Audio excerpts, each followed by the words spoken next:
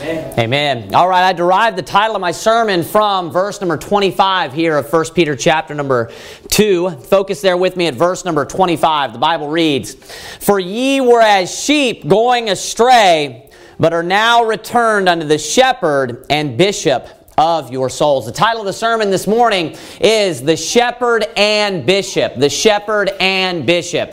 Now, of course, there's been a lot of controversy over the past few weeks, even you'd say months, on the subject of church structure or church authority. There's a lot of people that are putting out a lot of confusion on the offices and what is supposed to take place as far as ordination, how the church is supposed to be ran, who has authority, just from so many different aspects. And of course, I've preached a couple of different sermons on this topic.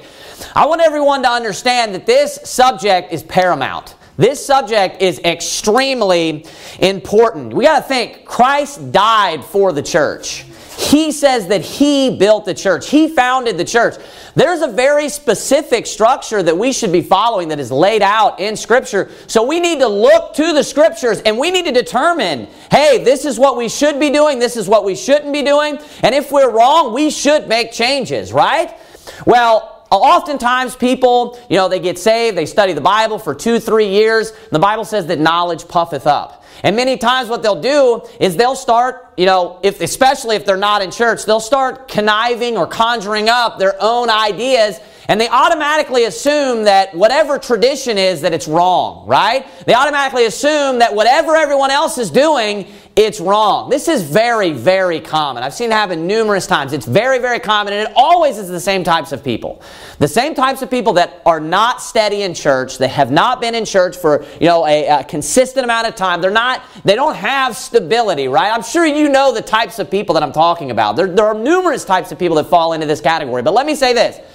Tradition is not always a bad thing. Right. Tradition is not always a bad thing. And what happens is, if churches are not teaching on why things should be ran a certain way, what happens over time is people don't know why they're doing what they're doing, and then they become ignorant, and then they're more likely just to cast out what they're doing and say, well, that's just wrong, especially if they're not informed on why they're doing what they're doing, and they don't know scripturally why.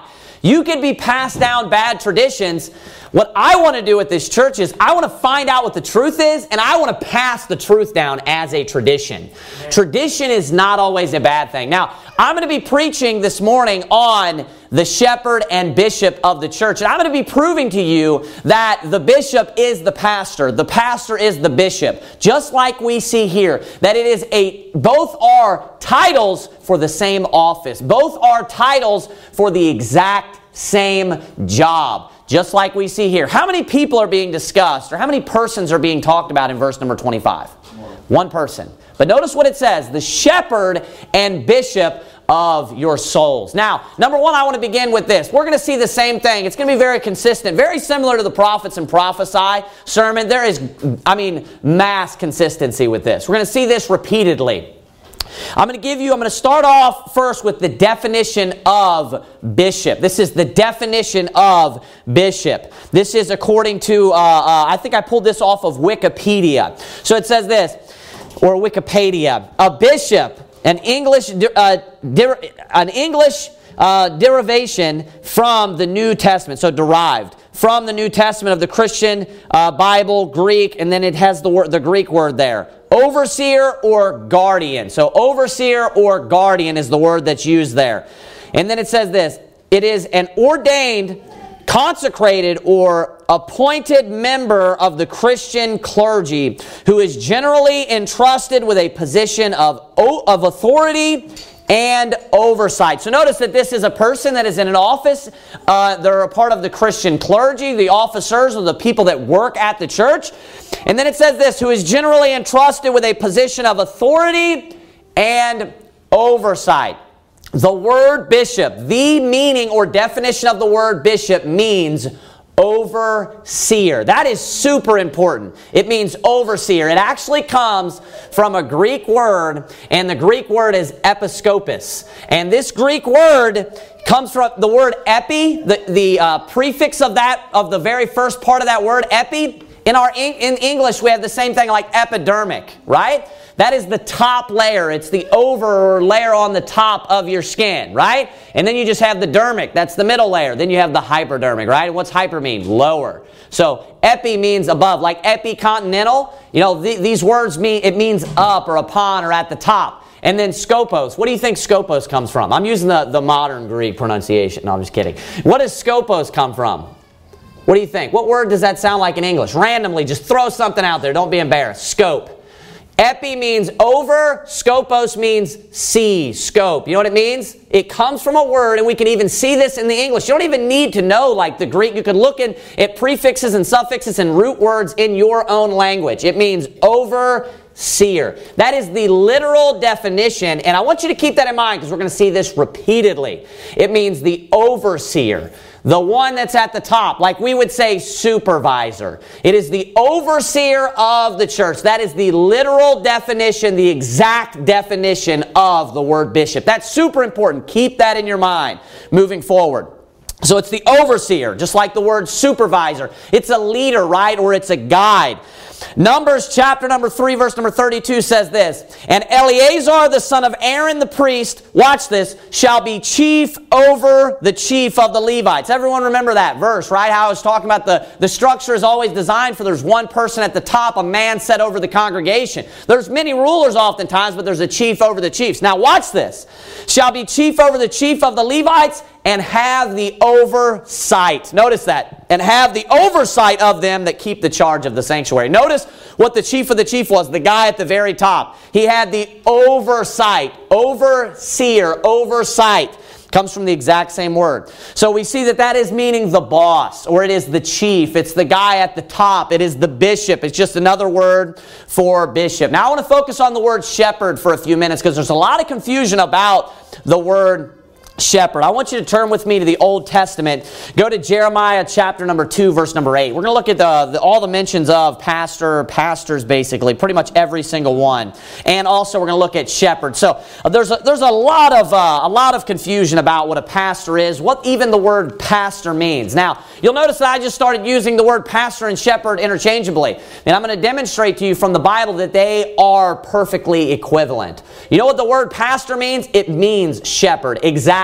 They are completely synonymous. There is the word pastor comes from pasture, which is related to the shepherd out in the pasture feeding his flock. It literally means, and I'm going to show you this according to the Bible, pastor means shepherd. We are saying the exact same thing, and the Bible actually uses the word pastor and shepherd synonymous. So, as I said, Jeremiah chapter number 2, verse number 8, this is going to be the very first mention. We don't necessarily get a definition or see it used synonymously here, but I want to look at all of them quickly here. We do learn something. Look at Jeremiah chapter number 2, verse number 8. The Bible says this, "The priest said not, 'Where is the Lord?' And they that handle the law knew me not. The pastors also transgressed against me, and the prophets prophesied by Baal and walked after things that do not profit." Now, we don't get a lot of information here. One thing that we can, ascertain is the fact that it is speaking of spiritual leaders. Because notice there's 3 people that are mentioned, and who is it? It says the pastor, first it says the priest, then it says the pastors, then it says the prophets. What do all 3 of these have in common? They're all spiritual leaders, aren't they? So we can see that a pastor, at least here, in the first mention is being referred to as a spiritual leader. We can ascertain that. Now I want you to go over the next chapter, Jeremiah chapter number 3, verse number 15. All 3 of those people would have some sort of spiritual authority, or they would be a spiritual leader. Look at Jeremiah chapter number 3, verse number 15. We learn something very interesting about a shepherd, about a pastor here. It says, "And I will give you pastors according to mine heart." Now watch this. "Which shall feed you with knowledge and understanding." So now what is knowledge and understanding when it comes to the Bible? What's the Bible referred to as knowledge and understanding? That'd be God's Word, right? So notice that these people, it says, are going to be feeding others with knowledge and understanding. Keep that in mind. Go over to Jeremiah chapter number 10, verse number 21.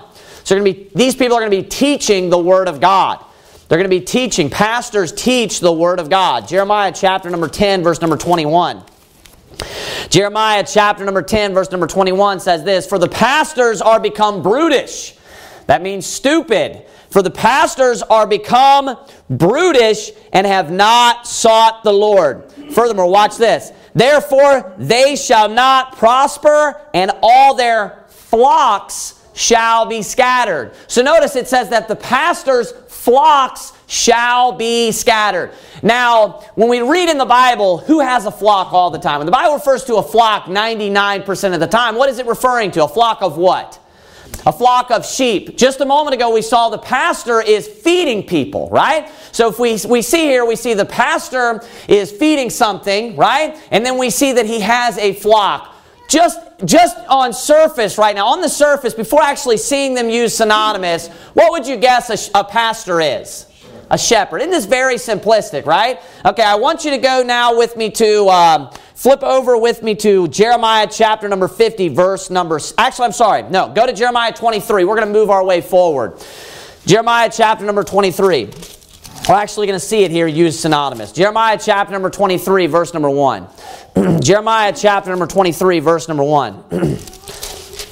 It says this, Woe be unto the pastors that destroy and scatter the sheep of my pasture, saith the Lord. Verse 2, Therefore thus saith the Lord God of Israel against the pastors that feed my people. So notice that the flock is what? It's God's people. And what are the pastors supposed to be doing? They're supposed to be feeding them, but what they're doing is they are destroying them and scattering them. Look at what it says next. Ye have scattered my flock and driven them away and have not visited them. Behold, I will visit upon you the evil of your doings, saith the Lord. Saying he's going to punish them. Watch this.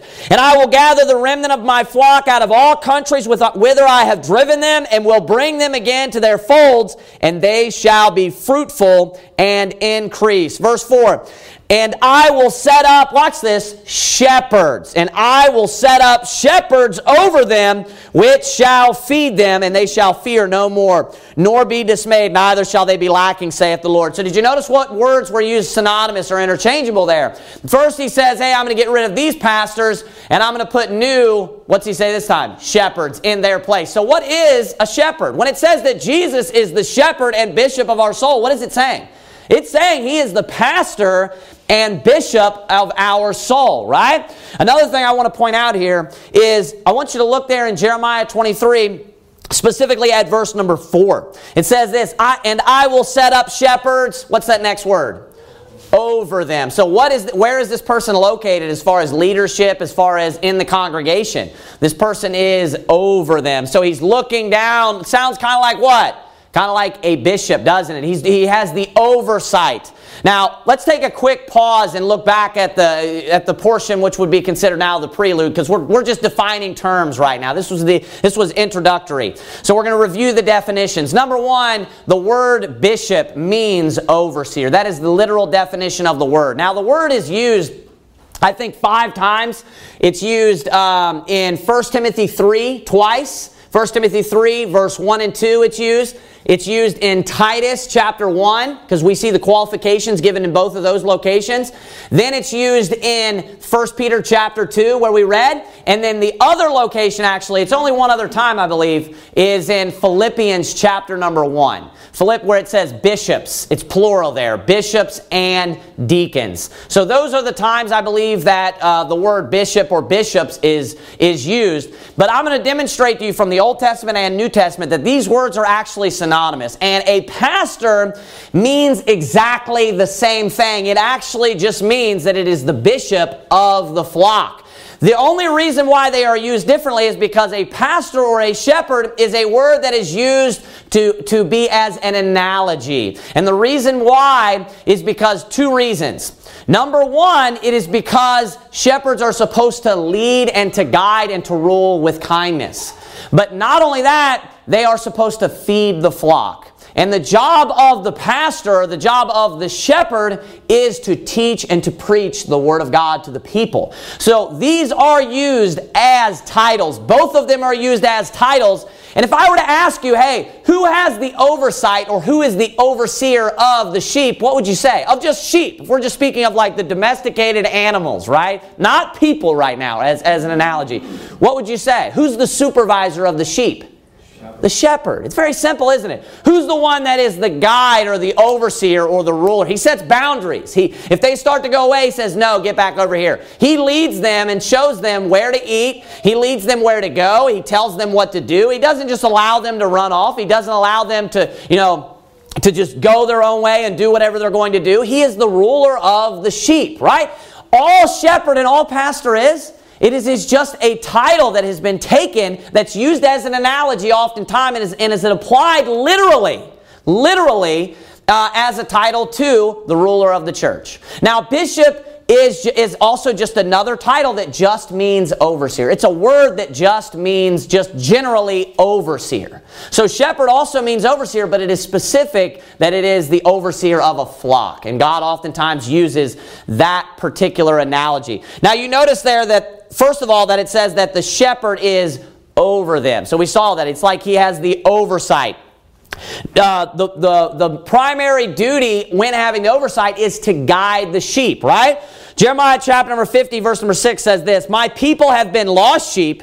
Their shepherds have caused them, watch this, to go astray. They have turned them away on the mountains. They have gone from mountain to hill. They have forgotten their resting place. So notice, he is rebuking them for not fulfilling their responsibility, because what should they be doing? They should be guiding them. So what are they not doing? They are not guiding them. They are allowing them to go astray. So one of the main jobs of a shepherd or of a pastor when it comes to the oversight of the sheep is to guide them. Turn with me to Proverbs chapter number 6, verse number 7. I want you to notice this. Very important. Proverbs chapter number 6, verse number 7. Proverbs chapter number 6, verse number... Actually, let's read verse number 6, or the verse right before that as well. Verse number... Proverbs chapter number 6, verse 6 and 7. So look at verse number 6 in Proverbs 6. It says this, go to the ant, thou sluggard, consider her ways and be wise. Now watch this, verse number 7. Which having no guide, overseer, or ruler. Now if you step back and I were to ask you, hey, who's the guide of the sheep? You'd say what? The shepherd. If you were to step back and I were to ask you, hey, who's the overseer of the sheep? What would you say? A shepherd. Okay? Who's the ruler of the sheep? The shepherd. What does a bishop mean? He's the guide, he's the overseer, and he is the ruler. That is the definition of a bishop. This is just three different perspectives of the same job or of the same man. A supervisor, what does he do? He guides them. That's his job. Hey, do this, do that. What else does he do? He oversees, right? What else does he do? He's the ruler. It's just three different perspectives of the same exact job. Think about this. Luke chapter number 2, verse number 8, the Christmas story, it says this. And there were in the same country shepherds abiding in the field, and then it says this, keeping watch over their flock by night. Watch over. What's that sound like? Maybe oversight, watch, to see. I want you to turn with me now. Go to... you go to Isaiah chapter number 40, verse number 10. So we can see that it's a job of authority. They're set over. They have the oversight. They watch over. They are a guide, an overseer, a ruler. 2 Chronicles chapter number 18, verse number 16. I want you to notice again, two jobs are contrasted, right, or are compared, actually likened to one another. 2 Chronicles chapter number 18, verse number 16, it says this. Then he said, I did see all Israel scattered upon the mountains, that as sheep that have no shepherd. And the Lord said, these have no master. Let them return therefore every man to his house in peace. So notice that the shepherd there is likened unto a master. Now, of course you don't call your pastor master. We all understand that, right? And I'm not the master of this church in the sense of the way the Bible uses the word master. I'm not saying that. But this is why those two jobs are contrasted, because they're both positions of authority. Now, specifically, he's speaking to a king here, and that's why he uses the word master. But he's proving the same point. He's saying they have no leader. That's the point. Yes, a shepherd is the aspect of leading gently, while a master is normally the aspect of someone that leads with cruelty. Not good, right? Like God says, hey, you don't want a king because this is what he's going to do to you, right? So basically it gives you two different aspects of what? Of leadership. The point still is that a shepherd here is likened unto a master. And the reason being is because they are both positions of authority. Isaiah chapter number 40, verse number 10, it says this, behold, the Lord God will come with strong hand, and his arm shall rule for him. That's, of course, talking about Jesus. Notice he's ruling. Behold, his reward is with him and his work before him. And then it says this in verse 11, he shall feed his flock like a shepherd. Right after talking about him ruling, right? He shall gather the lambs with his arm and carry them in his bosom and shall gently lead those that are with young. So what is the shepherd doing here? Speaking of Jesus, he's leading them. Right after it speaks of him ruling, right? So we can see that it is a position of authority. And notice again, like I said, when it talks about him being the shepherd, it's speaking about him, it says he shall gently lead them. It's speaking about a position of authority, right? The shepherd or the pastor, but it's specifically talking about a leader that is leading gently. He is not lording over them. He is still the boss. He still has the oversight, but he is leading out of love and out of sincerity. Turn with me to Jeremiah chapter number 49, verse number 19.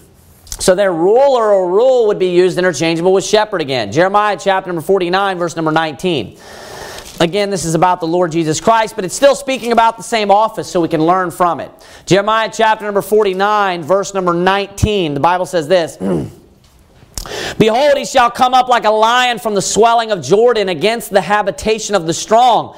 But I will suddenly make him run away from her. And who is a chosen man that I may appoint over her? Now I want you to notice the word appoint there as well. I may appoint over her, for who is like me, and who will appoint me the time? And then it says this, speaking of Jesus, of course it's prophetic, and who is that shepherd that will stand before me? I want you to turn now, we're going to go to the New Testament. Go to the New Testament, to Acts chapter number 20, verse number 26. Acts chapter number 20, verse number 26.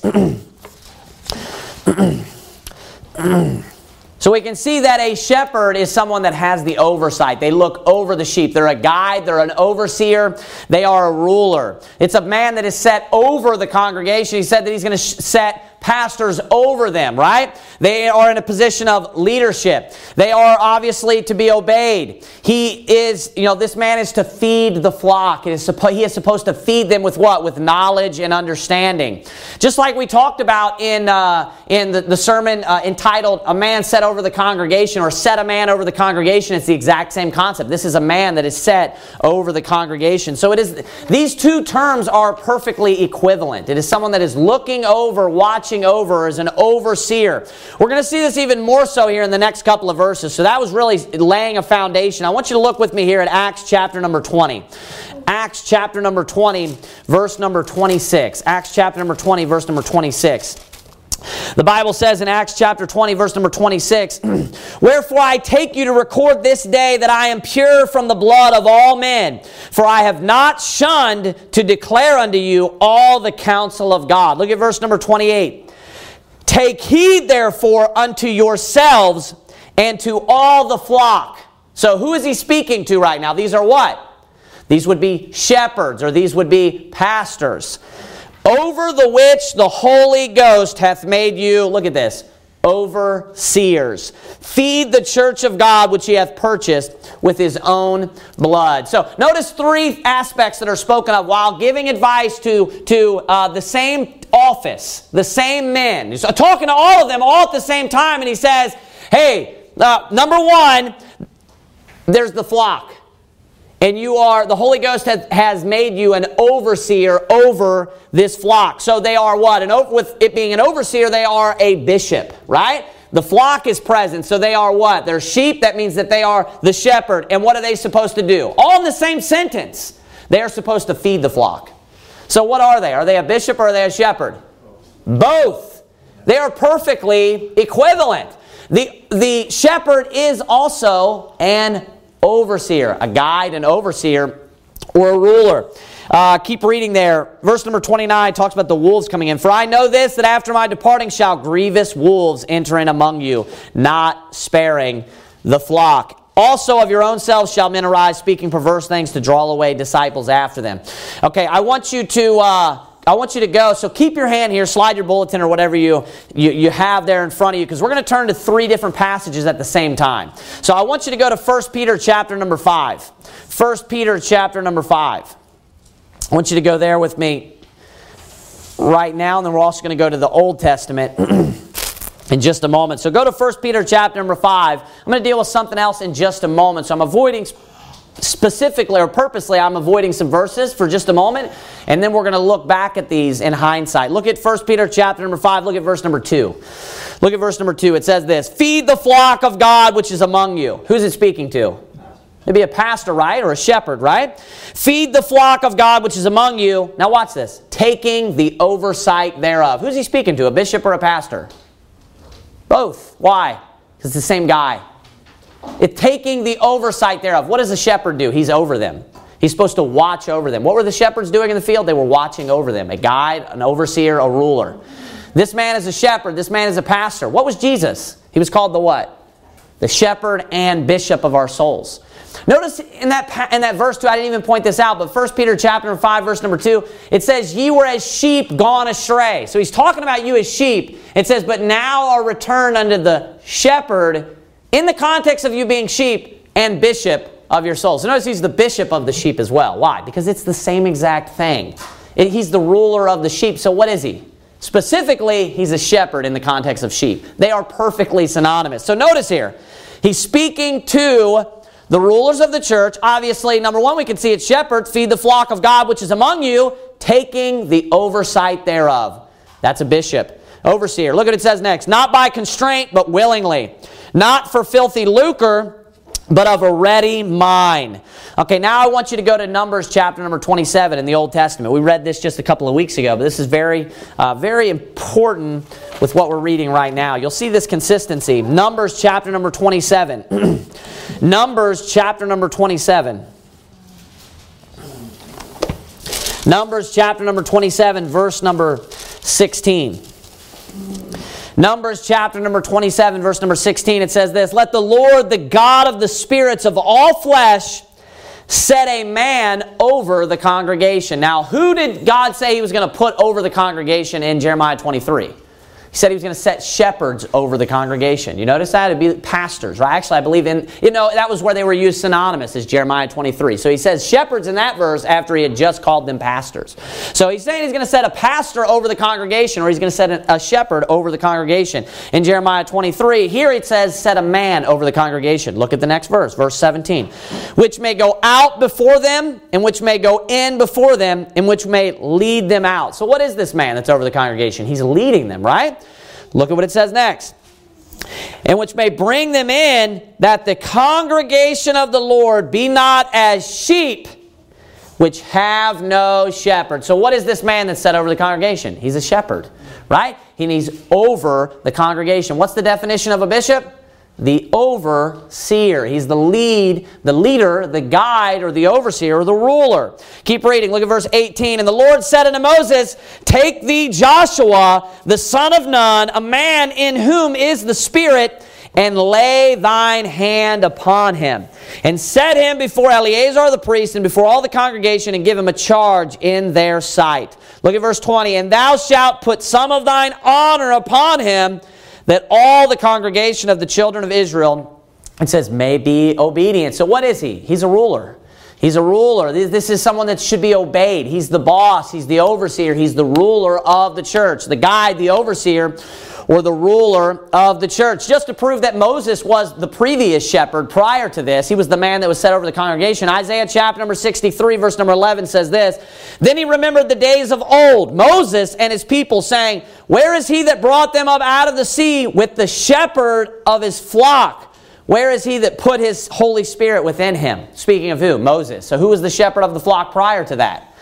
It was, of course, Moses. God brought them out with the shepherd of his flock, Moses, and put his Spirit within him, talking about Moses. So Moses was previously the shepherd of the sheep. That's why he makes the statement, let the Lord, the God of the spirits of all flesh, set a man over the congregation. And then he goes on to say that the people be as sheep, not having a shepherd. Why? Because Moses, the current pastor of the congregation, there is no difference, Old Testament, New Testament. People really get caught up in this. Moses was the bishop of the church in the wilderness. He was the shepherd. He said that he was the pastor of the church. We see the Bible defining shepherd as pastor. We see the Bible using interchangeably here, speaking to those that have the oversight or the overseers, calling him the pastor or the shepherd as well. So what was Moses as a man set over the congregation? He was the pastor of the church. He was the bishop of the church. He was who was obeyed, and he fed the flock, and he led them in and led them out, and he taught them the word of God. Moses was a prophet as well. He was receiving direct revelations from God. He was speaking to them the word of God. He gave them the commandments, in a very literal way, even more so than I preached to you the commandments, of course, on a totally different level. He was the bishop. He was feeding the flock. He was the pastor of the church. I want you to go back to Acts chapter number 20 now. Acts chapter number 20. Go back to, you can drop your place in Numbers 27. Keep your hand there in Acts 20 and look at 1 Peter 5 first. Let's look at 1 Peter chapter number 5 first. So let me ask you this question. One more time. Verse number 2. It seems very basic. And this I believe is going to clarify a lot of confusion when you just break it down very simply. And I'm going to explain to you why something so simple has become confusing to people in just a moment. In 1 Peter chapter number 5, verse number 2, who is he speaking to? According to Jeremiah 23, who feeds the flock? Pastors, shepherds, right? What is their job? They have the oversight thereof. They are the overseer. They are what? The bishop. They're the ruler of the church. So 1 Peter chapter number 5, verse number 2, it says, feed the flock of God which is among you, taking the oversight thereof. They are the shepherd, or they are the bishop of the church. Look at verse number 1 now. Verse number 1. The elders which are among you I exhort, who am also an elder, and a witness of the sufferings of Christ, and also a partaker of the glory that shall be revealed. So if we look at verse number 2, who's he speaking to? One more time. Verse number 2, who's he speaking to? Shepherds. These are pastors, aren't they? They are what? They are bishops. Verse number 1, what are they referred to as? They're referred to as elders. Now, I want you to notice that he uses the definite article. This is super important. Grammar matters when you're reading the Bible. Every word matters. He says, the elders. Now, there's been people, and I'm going to clarify this in just a moment, why this confusion has come about. There have been people that have tried to take the word elder and make it to mean aged man every single time. That it's just referring to an older man, right? Right here, if you were to take that interpretation of verse number 1, who is he speaking to when he says the elders? He would just be speaking to all the older men in the church, wouldn't he? Right? When we look at verse number 2, who is he speaking to? We know for a fact from verse number 2. Who? Shepherds, pastors, and bishops, right? Then we back up. Let's see who he's addressing. The elders. We get to verse number 2. We see very clearly that he is speaking to pastors, shepherds, and bishops. Now, I want to ask you a couple of just very basic, simple questions. Okay? The churches at the time of the book of Acts, how many people were they running? Just on average. Hundreds. Thousands, some of them. Yay. 5,000 on the day of Pentecost is added to the church, right? How many elderly people do you think, just older, I'm using the word as an aged man, do you think are in just the average churches like the church that 1 Peter is written to? Just by reading, we're using the Bibles at our interpretation here. Just by reading the book of Acts. Many. Okay. So, now, when we go to 1 Timothy 3, there are specific qualifications. What are some of them? Not a novice, right? Let me give you another one. You can't be married more than one time. If you take the interpretation of verse number 1, that the elders is just speaking to every older man, we get to verse number 2 and he is clearly speaking to bishops. You have a major problem. And this is why. Because with verse number 1 saying the elders in general, just addressing the church, you would have to take the interpretation that he is speaking to every older man in the church. And then furthermore, he then speaks to them as if they are bishops and as if they are pastors, every one of them. Now, this is I want to put this into perspective for you. Let's say that we had, thousands of people in this church and that the word elder just meant aged man. And it was not referring to an office like a pastor or a bishop. Let's say we had thousands of people in this church. And let's say that we're going out soul winning and there are tons of people added to the church just constantly. How many older men do you think we'd have in the church that are not even close to being qualified? Tons, wouldn't we? Tons. Now, if I came into a church and the word elder just meant aged man, and I said, hey, all the elders meet me up here, who's going to come? I'm putting this into perspective for you. Who's going to come? All the elders. If it just meant exclusively older men, who's going to come? All the older men. How many of those men are not going to be qualified? The vast majority. The vast majority of older men would not be qualified. When we look at specifically the qualifications in 1 Timothy 3, the vast majority. So just by trying to figure out the definition, stopping and looking at this passage, what does it seem? Well, we can see without a shadow of a doubt that he's not speaking that. He says, feed the flock of God. So these people are the pastors or shepherds of the church, and their job is to feed the other people. So there is a distinction made from this group and the other group. And they are clearly the pastors and shepherds and bishops of the church. And then we back up to verse number 2, and he calls them what? The elders. There is no possibility. I want you to go to Acts chapter number 20. There is no way that word could only mean aged man. I want to show you this again in Acts chapter number 20. The same thing, verse number 28. Take heed, therefore, unto yourselves and to all the flock, over the which the Holy Ghost hath made you overseers. And then he says, to feed the church of God. So what position, again, one more time, what position is this person in?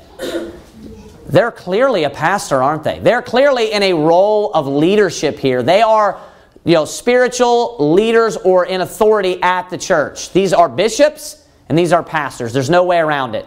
Let's look at verse number 17 now. And from Miletus he sent to Ephesus, now watch this, and called the elders of the church. Notice that. He called the elders of the church. Now, who is he speaking to when we jump down to verse number 28? It's not that difficult.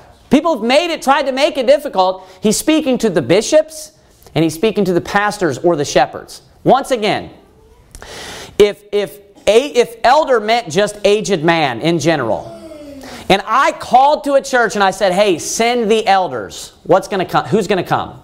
If it just meant aged man, who's going to come? Tons of people. Now, would it be appropriate for me, when all these people are coming, just tons of older men that, whatever line you want to try to draw where you say, hey, aged man, elderly man, right? I'm using their definition of what they would consider an older man. We can even go beyond where we know that we wouldn't, because that's subjective in the first place. Where we know that we wouldn't argue, let's say, 65 and up or 60 and up, right? Let's say 60 and up, all the men came. How many of those men are going to be qualified to feed the flock of God? How many of those men are going to be qualified to, oversee the flock of God? How often does someone in a large church, does a man who's been in Roman Catholicism or something like that get saved and he's 60 years old? And then the very next day, if I were to walk in there and let's say, or just like Paul, it says, and from Miletus he sent to Ephesus, and it says, and called, definite article, look at this, and called the elders of the church. That means, listen to me, that means he called every elder of the church. That's the point. He called the elders of the church. Not some of them, not a elder. He called the elders of the church. And what shows up? Leadership shows up. Pastors show up. Bishops show up. And he specifically starts speaking to them as bishops and as pastors. These are the two options. That's the problem with this interpretation. If you say that elder exclusively means aged man, and Paul says that he called the elders of the church, that means that he called just the older men in the church. But we can see very clearly who he's speaking to. There is no confusion here. He's speaking to pastors and he's speaking to bishops, and then he talks about the flock, because they are the shepherds of the flock. Now, people may be confused about what the word elder means, but if we reverse engineer this without stepping back and without looking at a definition in these particular passage, it is extremely clear that he is speaking to pastors and that he is speaking to bishops. But what does he refer to them as? Elders. He says he called the elders of the church. You know what he called? He called the leadership of the church. He called the bishops of the church. He called the pastors of the church. That's why he's telling them, hey, feed the flock, shepherd. Feed the flock, pastor. Feed the flock, bishop. I want you to go with me now, go to Titus chapter number 1. Actually, go over to Acts chapter 14 first. Go to Acts chapter, since we're in the book of Acts, go to Acts chapter number 14. Acts chapter number 14, verse number 23. Look at verse 22 first, just to read both these verses together. Confirming the souls of the disciples and exhorting them to continue in the faith, this is Paul doing this, and that we must through much tribulation enter into the kingdom of God. Verse 23, it says, and when they had ordained them elders in every church and had prayed with fasting, they commended them to the Lord on whom they believed. I want you to go with me now to Titus chapter number 1. So it says that they ordained elders in every church. Go to Titus chapter number 1.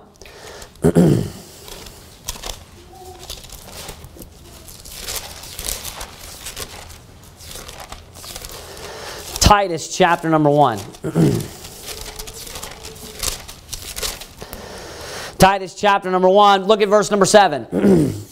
It says, for a bishop must be blameless as the steward of God, not self-willed, not soon angry, not given to wine, no striker, not given to filthy lucre, but a lover of hospitality, a lover of good men. Sober, just, holy, temperate, holding fast the faithful word as he hath been taught, that he may be able by sound doctrine both to exhort and to convince the gainsayer. So we can see a list of qualifications that are given, and it tells you specifically who they are given to. What does it say? It says, for a bishop must be blameless, okay? Well, I want you to back up. Go back to verse number 4. Go back to verse number 4. So it's speaking about what right now? A bishop. 1 Peter chapter number 5, verse number 2 is speaking to who? Speaking to bishops. Acts chapter number 20, verse number 27, 28, right around there was speaking to who? Speaking to bishops, pastors, bishops. But what did he call? Who did he call to meet him?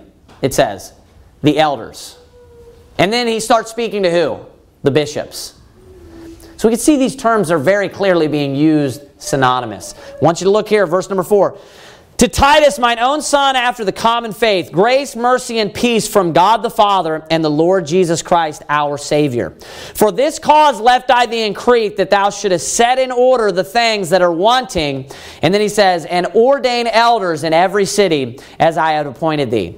If any be blameless, the husband of one wife, having faithful children, not accused of riot or unruly. And then he tells us in verse number 7, for a bishop must be blameless. Now, I believe by comparing the first couple of verses that we looked at, that it is extremely obvious in 1 Peter 5 and Acts chapter number 20 that he is specifically speaking to bishops and shepherds.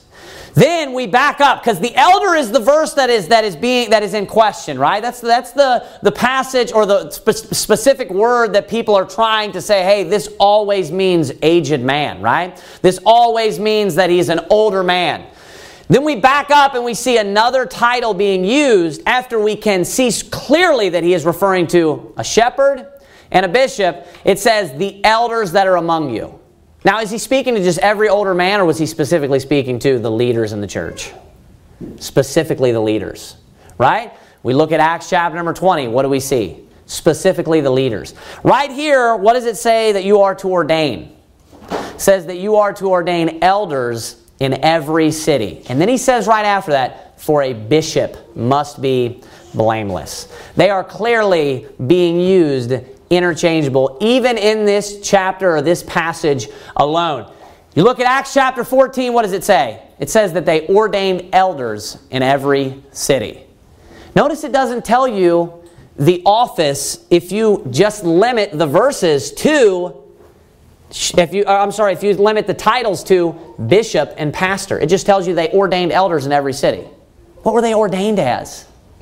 And what kind of office were they ordained as? If elder is not an office, or elder is not a name of an office, what is he? Now let me ask you this question. What is Titus ordaining? What office is Titus ordaining them into here?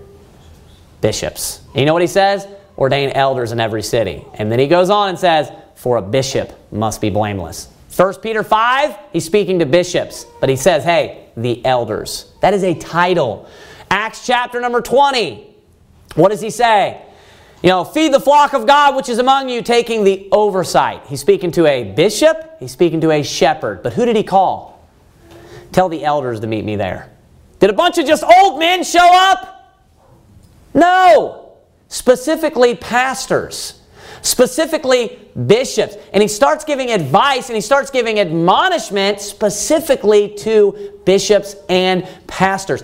Now, this is the problem. Even if, outside of all of that, even if you try to just stop and apply this to just every old man, because that's what you'd have to say. The definite article is used every time. It makes zero sense. The elders which are among you, I exhort, which am also an elder and a witness of the sufferings of Jesus Christ. And then what does he say? Feed the flock of God which is among you. You know what an elder does? He does the job of a shepherd. You know what an elder does? He just does the job of a bishop. Bishop, shepherd, and elder. When anyone is speaking to an elder, they're speaking to a bishop every time in the Bible. Think about that. And you expect me to believe that you would have to literally, because the definite article is used 2 different times, you'd have to literally say that every old man. That's the only way that there's no other interpretation. You can try to think your way out of it. There's not. He said that he called for the elders of the church. That would mean that every single old man that came in that church, that every old man in that church is a pastor and is a bishop, and every one of them are qualified. That's the only interpretation. The elders. Grammar matters. Definite article. That means every one of them. Called for the elders of the church. If we had a bunch of older men in this church and I said, stand up, I want all of the elders, and I meant that as an aged man, all of the elders to stand up. You know how many of them would stand up? If I'm speaking of aged men, if it exclusively meant aged man, every one of them. Every one of them. These are your only 2 options. They're your only 2 options. How many just older men are qualified for it to be a bishop or a pastor? Very, very few. That interpretation cannot work. It cannot. It does not work, and it cannot work. This is, what you have to do is you have to play devil's advocate. And I tried to work this out. I even started, and I'll tell you why. I even started to try to reinterpret some verses, and it doesn't work. They won't fit. It doesn't work. You have to play devil's advocate and hold the feet to the fire, and you have to try to interpret these verses the way exactly that they're written with that type of definition.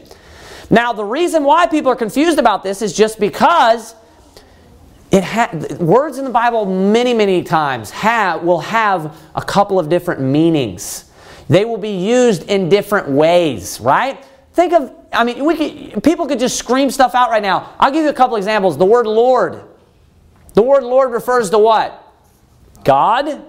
But then it also just means sir or boss in the Bible. Think about the word heaven or heavens.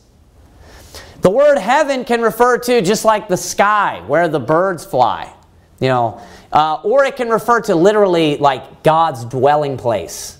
There's a vast difference between those 2 different things. Vast. The Bible refers to heaven where God dwells as being a different world. It actually uses the word world. There is a vast difference. You can look at so many words in the Bible, tons of different words in the Bible, and you can very clearly prove without a shadow of doubt that they are being used totally different. That they are being used in a very different way. So sometimes what people will do is they will find where a word is being defined as something in some way, and then they will take that exact definition and they'll apply it to every single time it's used. Like the word God. The word God sometimes can be referring to a false god. The word God sometimes in the Bible is also referring to just a ruler, just like the word Lord does. The word God also can refer to God. But if you tried to take the definition of just God referring to the Lord our God and apply that every single time, do you know how messed up you would be when you're reading the Bible? Horribly messed up. You wouldn't have a clue, if you just strictly applied that every single time.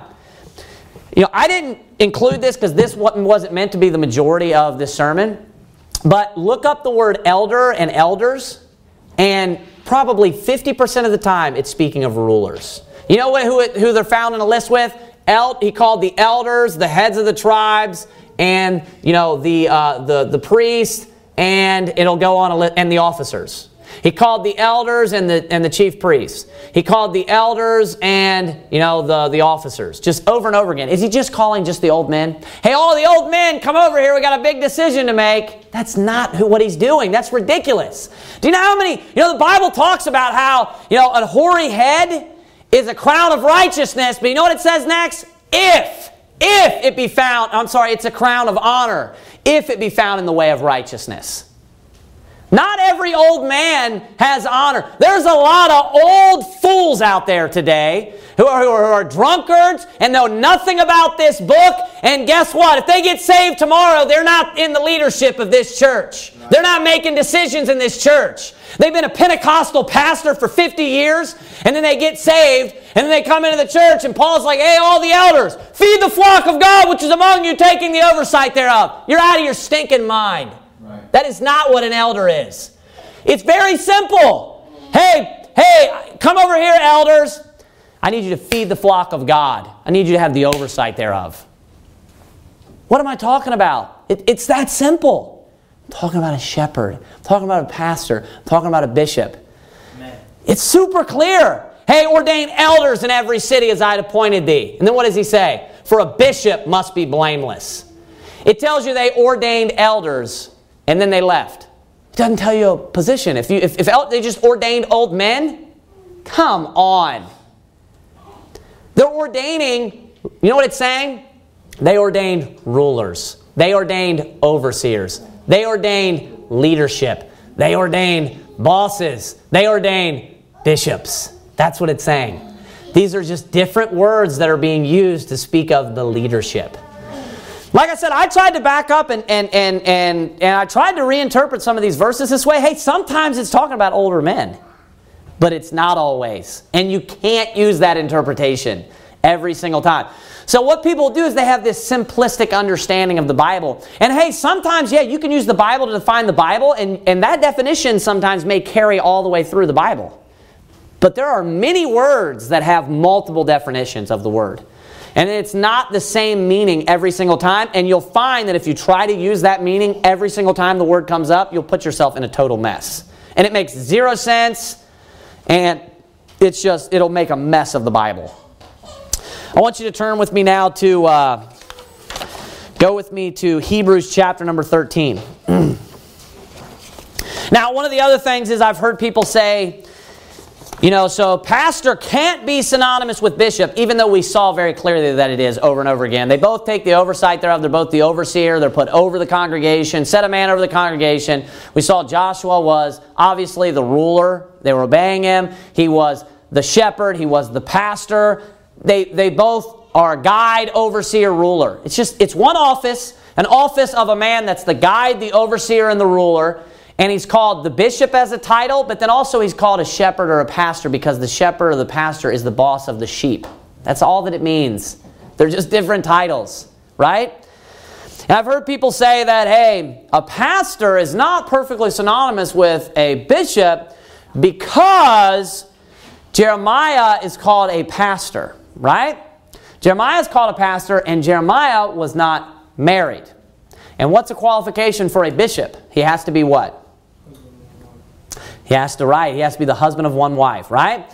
So, they'll say, see, that means that they can't be perfectly synonymous. Now, has anyone ever heard of the phrase, the exception proves the rule? Does everyone understand what that actually means? The exception proves the rule. So, the fact that you find something and it's an exception proves that there is a rule. A lot of people don't understand what it actually means. So, because there is an exception, that doesn't disprove the rule. That proves that there is a rule. Because in almost every area of life, there are rules, but there are exceptions to those rules. And do you know what this is? This is an exception that actually is proving the rule. Why is Jeremiah able to do this? Exactly. Read Jeremiah 1 and maybe you'll figure it out. He was appointed before I knew thee. Before thou it was in his mother's belly, I can't remember it now. I ordained thee a prophet amongst the nations, basically, right? He handpicked Jeremiah to be a prophet and to be a pastor or shepherd to the nation of Israel. God handpicked him. I want you to think about it. He ordained him. That's why Jeremiah is an exception to this. And he was sent forth to be a shepherd or a pastor, and he was a prophet. Now, 1 Timothy 3 is meant to be guidelines for us as humans and as man, for us to use those guidelines and to prove men by. You understand? It's meant to be, a precaution, basically. So we have these guidelines to help us to make sure that we can get the perfect man or the man that is qualified for this position into that office. Does everyone understand what I'm saying?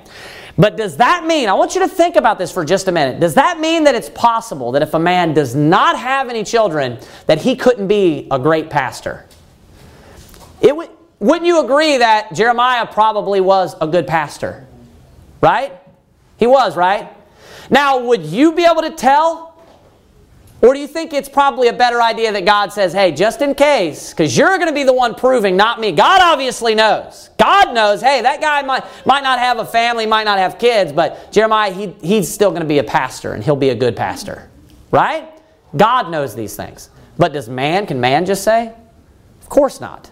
So you know what God does? The whole purpose of 1 Timothy chapter 3 is for man to have guidelines. To say, hey, if they meet these qualifications, they could for sure be a good pastor for you. They could for sure be a good bishop for you. That's the purpose of 1 Timothy 3. Right? Let me ask you this question. Was Jesus married? Jesus was a shepherd and he was a bishop. Was he a good? Well, there's a verse you could quote there. Was he a good shepherd? Right? He did say, I'm the good shepherd. Right? Amen. So did he have children? So there are people that could be a great pastor that are out there. But let me say it, we will never ordain that person ever. Because I don't know. I'm not God. But God knew that Jeremiah would be a good pastor. He would be a good shepherd. When you look at the order of the authority in the church, you know how it goes? Apostles, prophets, and then it says pastors, teachers, right? Are prophets pastors? Think about that. What was Jeremiah? He was. He was a shepherd to the sheep, wasn't he? Apostles and prophets are not just usual people. They're not just normal people. They are special rulership in the church. What is a bishop?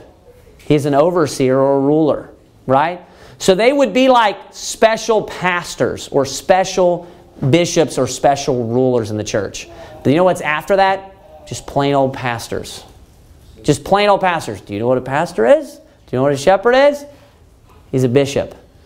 So these would be just a normal bishop that are not, you understand? Prophets. If they're just a pastor, they are not a prophet and they are not an apostle. When the apostles came to the churches, they had great authority even over the bishops that were there. They were given this great authority because it's apostles, prophets, pastors, teachers. Do you understand what I'm saying? So pastors, yes, prophets could be pastors, apostles could be pastors, but there are pastors that aren't prophets. And when God chooses a prophet to be a pastor, he handpicked that man. And the exception actually proves the rule. It is extremely clear in all those passages we looked at that when he's like, hey, feed the flock of God which is among you, taking the oversight thereof. What is a bishop? He's an overseer. What's the job of a bishop? To be the ruler. What was Jesus called? He's the shepherd and bishop of our souls. It's the same office. It's the exact same office. Shepherd, pastor are used interchangeable. What does it say? Hey, set a man over the congregation. He says that the people be not as sheep not having a shepherd. And he says, take some of thine honor and put it upon Joshua that they may what? Obey him or be obedient to him. He's the ruler of the church. He's the bishop or the pastor of the church. I'm going to further prove this to you. Did you turn to Hebrews 13 already? Okay, I'm going to read to you from 1 Thessalonians 5:12. Just further proof that there is authority and leadership. Listen, 1 Thessalonians chapter 5, verse 12. And we beseech you, brethren, to know them which labor among you and are over you in the Lord and admonish you. What does it mean to admonish? It's verbal correction, right? Or verbal teaching.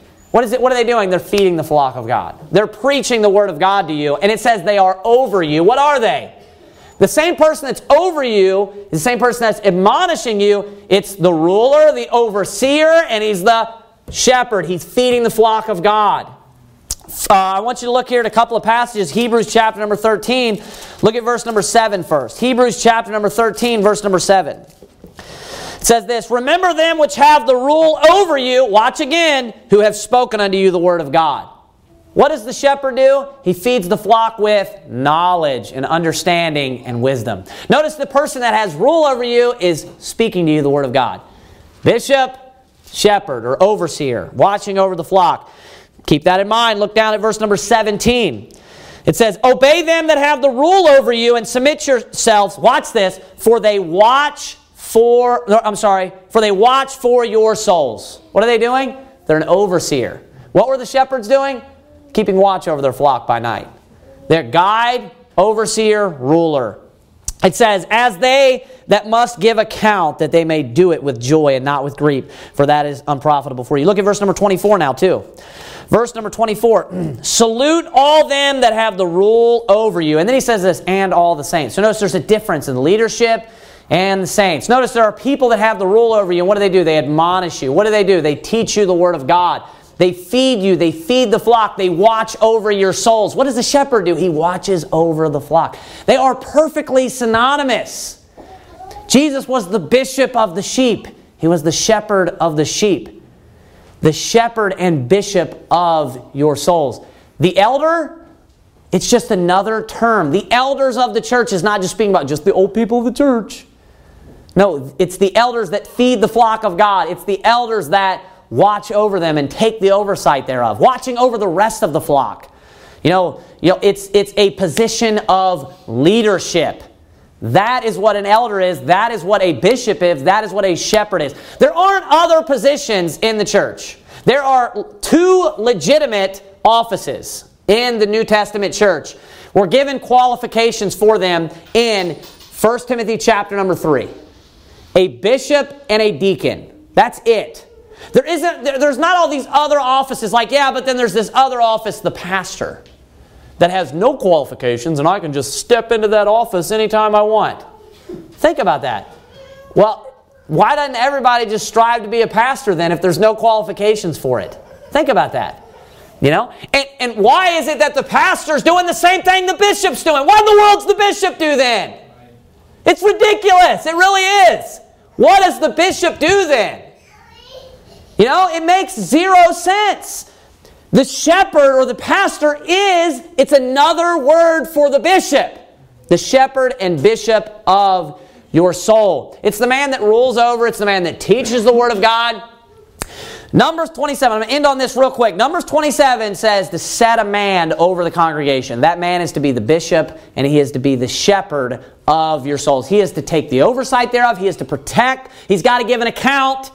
It's the people that, like it says in the New Testament, those that are over you in the Lord and admonish you, those that speak to you the word of God. That's why the bishop has to rule his house well, because his job is to come in and rule and take oversight. Pastors are over people. They have authority. And you expect me to believe that there's no qualifications for a pastor? Even though God said, I'm going to set shepherds over you. Even though Joshua was called a shepherd. He was called a pastor. Wasn't he? And he's a man set over the congregation. No qualifications. Just step right in. Go ahead and just preach the word of God to everybody. There's a reason why they have to give an account. You don't just willy-nilly get behind the pulpit. I've been saved for a week. Let me preach a new doctrine to you. Yeah, then you come up with crap like this. Right. This ridiculous interpretation. Hey, everything in the New Testament church isn't wrong. We don't need to reinvent Christianity, Joseph Smith.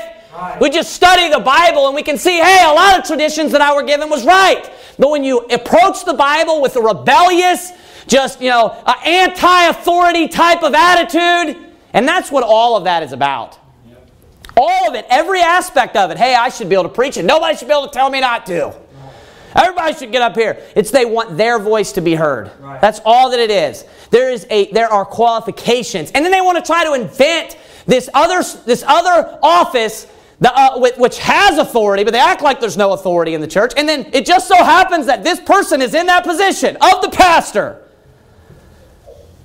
Do you know what they're doing? They're sidestepping the qualifications. They're starting up their own church. They're putting themselves in the position and doing exactly what the bishop and pastor does. Right. That's exactly what's going on. There's no difference.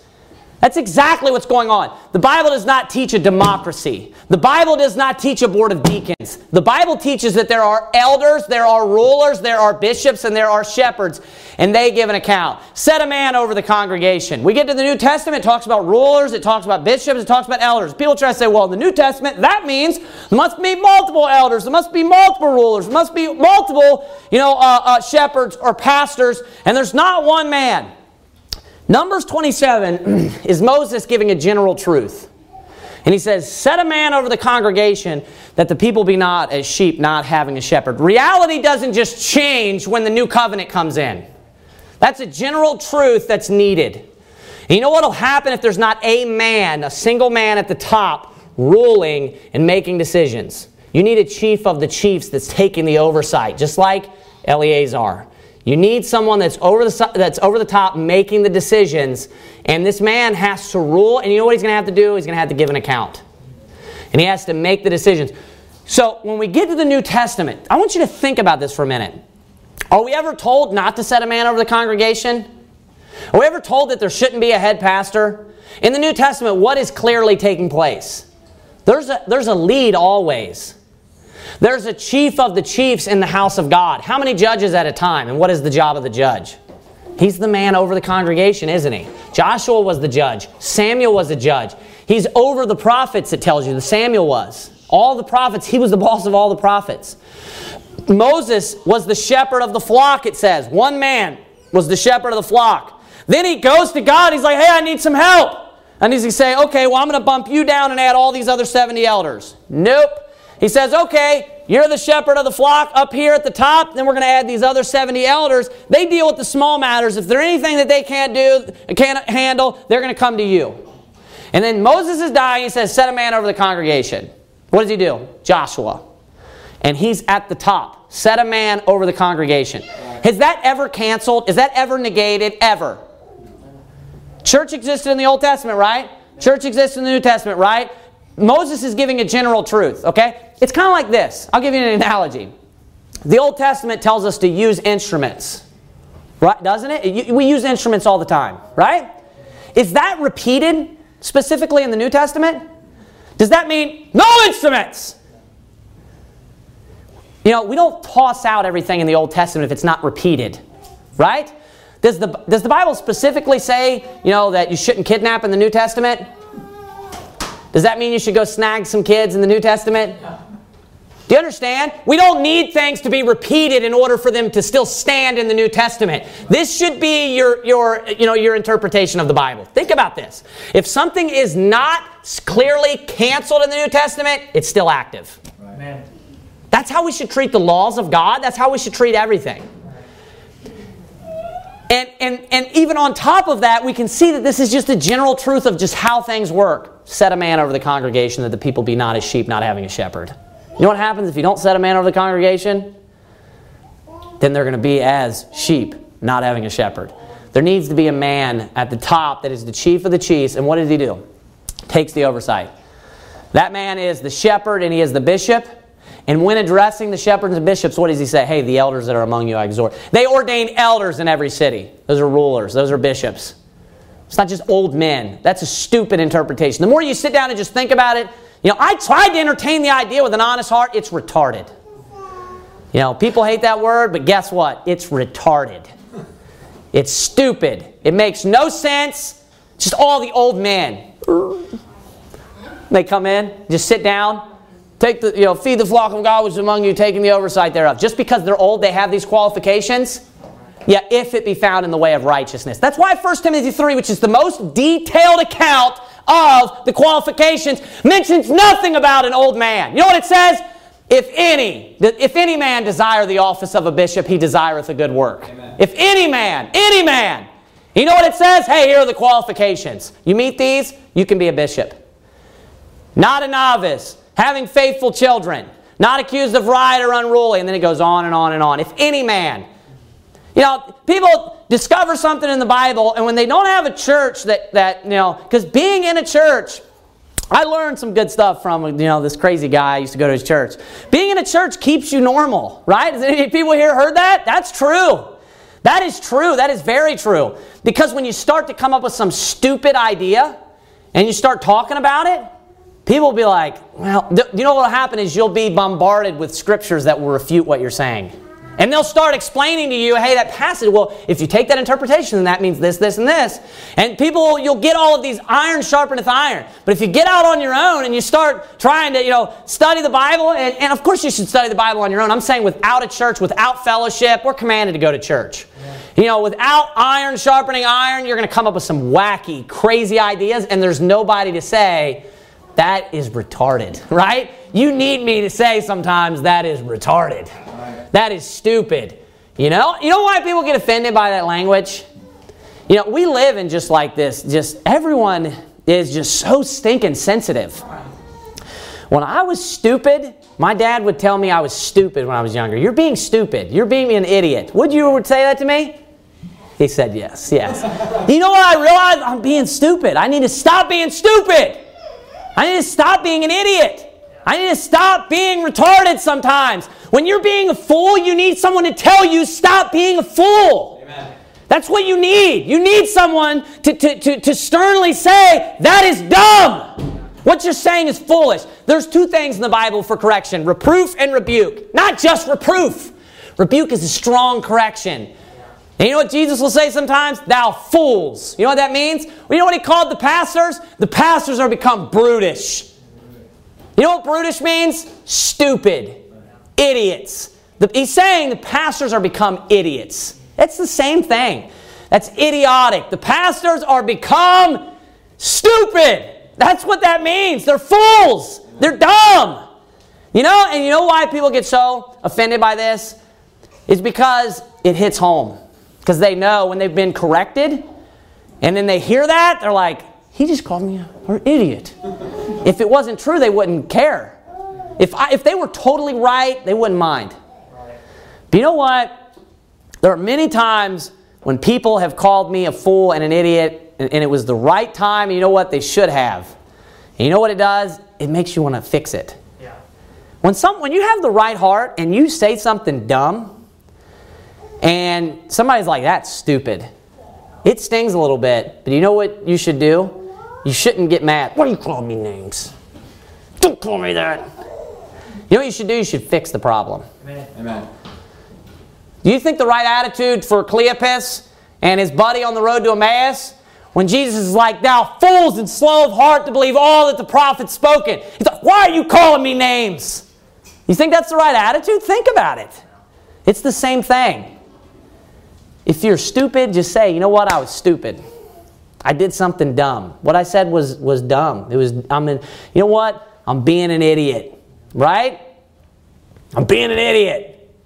Fix it. Fix the problem. Stop being, we need to not be sensitive. Name calling is biblical, man. All throughout the Bible, God's like addressing Israel through the prophet standing there. He's like, you're a bunch of whores and harlots. You're disgusting. He just goes off. Just name after name after name after name. And I want you to think about this. If you read some of those passages, like in the book of Ezekiel, Jeremiah, where they are just going off, I want you to imagine seeing, a man in a rough garment, a prophet, standing out in the middle of just hundreds of people. And he's just yelling all of this at him. You're like a whore, a nasty whore, just saying all I'm obviously updating the language, right? But just going off, calling them harlots and whores.